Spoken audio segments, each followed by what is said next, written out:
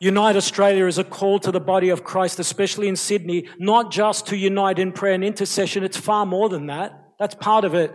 But it's far more than that, but to work together, support and build one another up in the love of God. See, you can unite geographically or for a season and not truly be united. So it's more than just being united in a certain place at a certain time for a certain season doing a certain thing.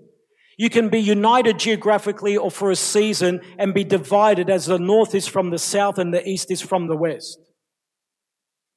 See, in Acts chapter 2, verse 44, it states, now all who believed were together and had all things in common. This is referring to the early church, truly, genuinely united in the Holy Spirit.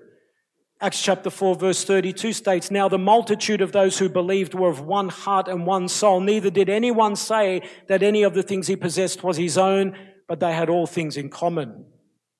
They were truly, genuinely united in the Holy Spirit, to the point where they did not declare that what they owned was their own.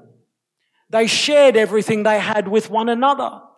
The Bible goes on to say in the book of Acts, they even sold their homes and possessions to provide the finances for those who were in need. I don't see that going on at all in the contemporary New Testament church. However, ironically, the Lord has been telling me, He is bringing the contemporary New Testament church back to how it was in the church of the book of Acts, and greater still. So imagine something greater than believers selling their homes and possessions to provide the finances for each other when they're in need. What greater thing could there be? Well, we're about to see it. We're about to see it. That's what the Lord wants to do. That's what He's working on now, and that's what He's going to do. That's what's going to happen.